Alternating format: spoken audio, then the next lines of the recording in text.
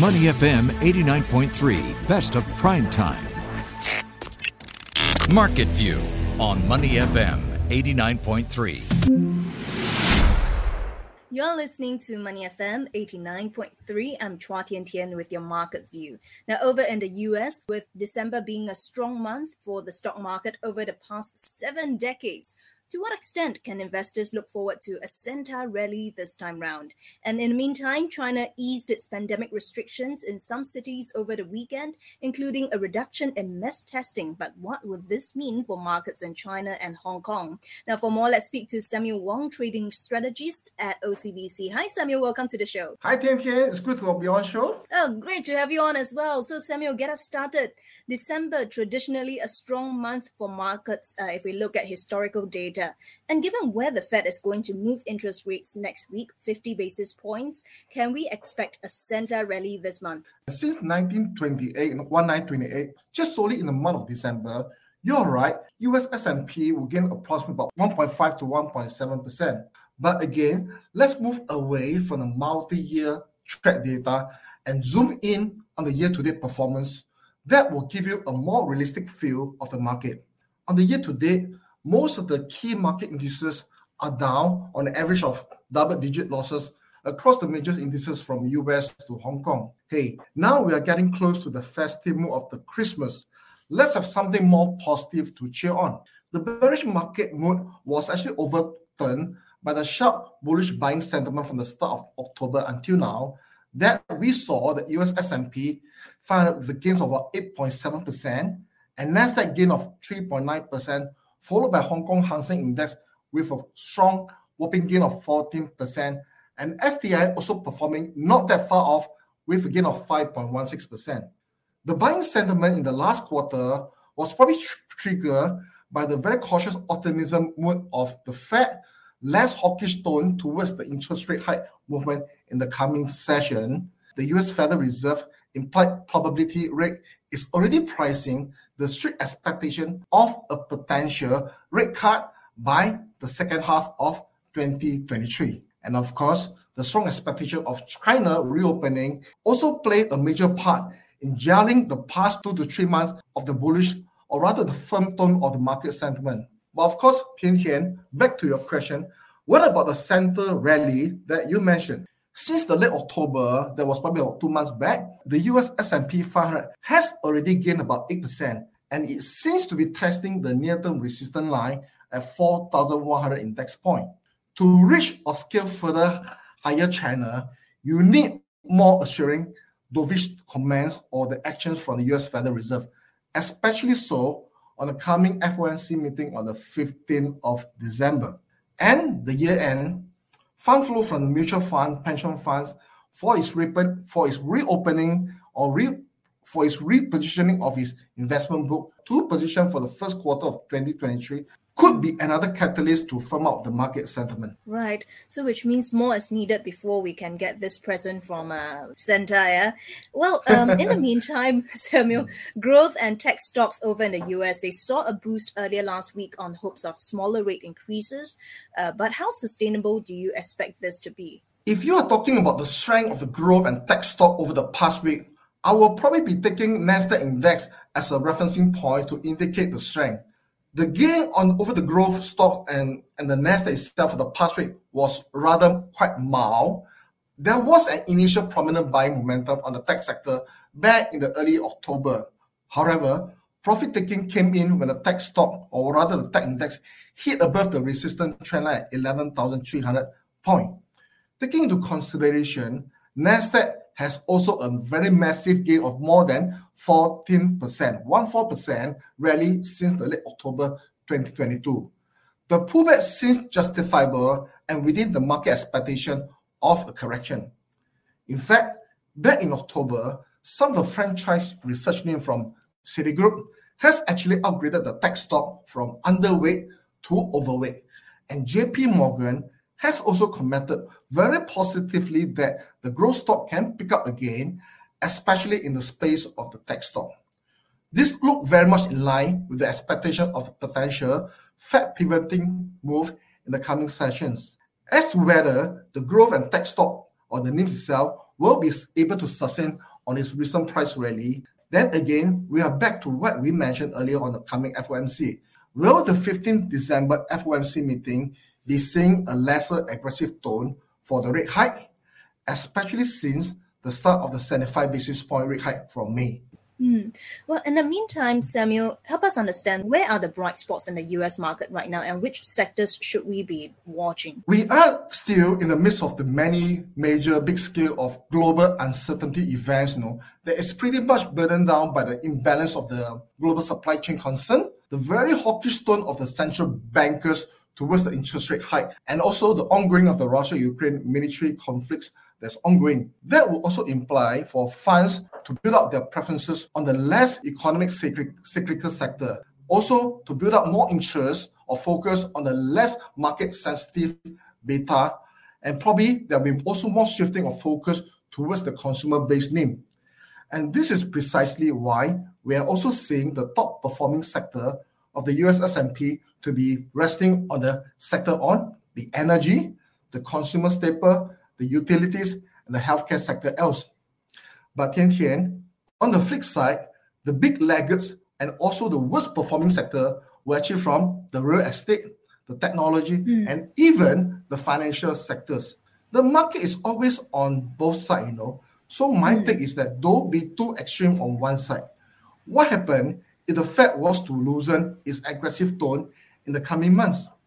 Or what happened if the China was to reopen up the trade zone through easing on its zero COVID policy? The worst performing sector of the S&P might well be the bright spot in 2023. So when we talk about the worst performing sectors for now, do you think it is a time for bargain buys then? I think if you were based on the technical analysis and also the fundamental analysis of the market right now, is that S&P, Nasdaq, they are trading about probably a 20 to 40% at one point of time in the low point. Fundamental itself, PE, price to book, and even the dividend yield are also trading at the lowest of the decade. So in terms of the bargain hunting, probably it will be the key attention over the next 1 or 2 months. And on the whole, I just want to get your expectations of what's going to come, Samuel. Where do you expect major indices in the US to come in for the rest of this year, and also where the US dollar is likely to move? I guess it's that since the late October, both the US S&P 500 and the Nasdaq have made remarkable strong gain, about 14% and 10% till now. The North trending momentum looks strong, but you need some checkpoint as to mitigate your risk level. Both the S&P 500 and Nasdaq were actually entering into the next phase of the higher resistant trend line that we had just mentioned before at the 4,001 and 11,003 level respectively. The average traded value for the US market over the last 6 trading sessions from 28th of November to 5th December, which include the major indices, say the S&P 500, the Nasdaq, Russell 2000, and even the OTC market, range about US 400 billion to US 450 billion. But this is only approximately 50% to 43% lower than the average turnover that was back in the month of January early this year. Unless we see a better and higher traded turnover in the coming session, which will reflect a more higher level of participation within the market itself, I guess is that the US indices might continue to see trading activities, but within the expected zone, or what the street would like to call it as a range bound. Right, range bound indeed. Very quickly, Samuel, before we move away from the US, I want to take a look at the US dollar. The currency earlier dipped to 16-week lows against a basket of major currencies after data showed that US consumer spending increased firmly in October. So where do you see the US dollar closing out the year then? Just solely looking at the viewpoint of the technical sharing, the US dollar index has broken below the 3 major moving averages of the 50, 100, and 200-day moving average. That represents a very bearish outlook over the near-term direction. If the direction momentum continues, it might look quite realistic for the US dollar to retest the May 2022 low at the $100 psychological mark. For the US dollar to reverse its bearish state, it might need to move up convincingly above the next 200-day moving average. That is about 105.8 to 106 level. And for that to happen, we need the US Fed again to be more aggressive on the 15th of December, which I perceive the market will not want to see it. Right. Wow. Not always very good to talk about the Fed, but we have to talk about them, isn't it? If you're just tuning in, we're now speaking to Samuel Wong, trading strategist at OCBC.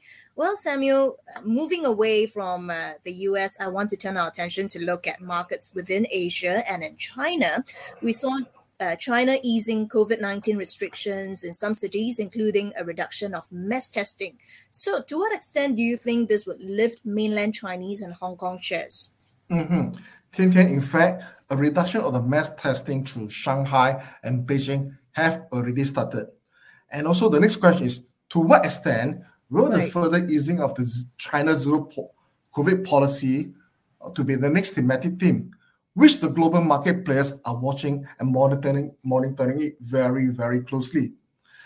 As the world's second largest economy, GDP well of US $20 trillion in 2022 this year, and also the largest exporter with trade value of more than US $2.7 trillion in 2019, the reopening of the China economy is a wish list not only for the Chinese citizen, but also for the global community as well.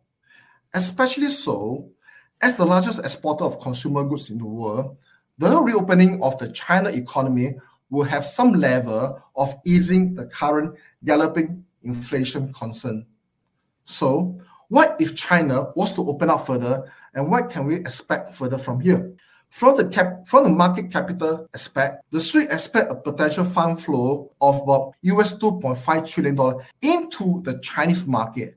And potentially because of the move, the Chinese and Hong Kong stock might see a more favorable or positive gain of about 10 to 20% of upside movement from here. And 10 to 20%, that's by, do you have a time frame for that? We don't have a time frame, but probably in general, is that the street is probably looking at over the next 1 or 2 years or so. I see. Well, finally, before we let you go, Samuel, let's talk about what's happening at home in Singapore. Where do you see Singapore markets closing the year, and which are the sectors that you think we as investors should be watching out for? I guess this is the yearly guessing of where the STI is going to close for the year. And over the next 18 business and trading days of the remaining year of 2022, my guess is that the STI will likely to trade on a very tight range of 3,200 index to 3,003.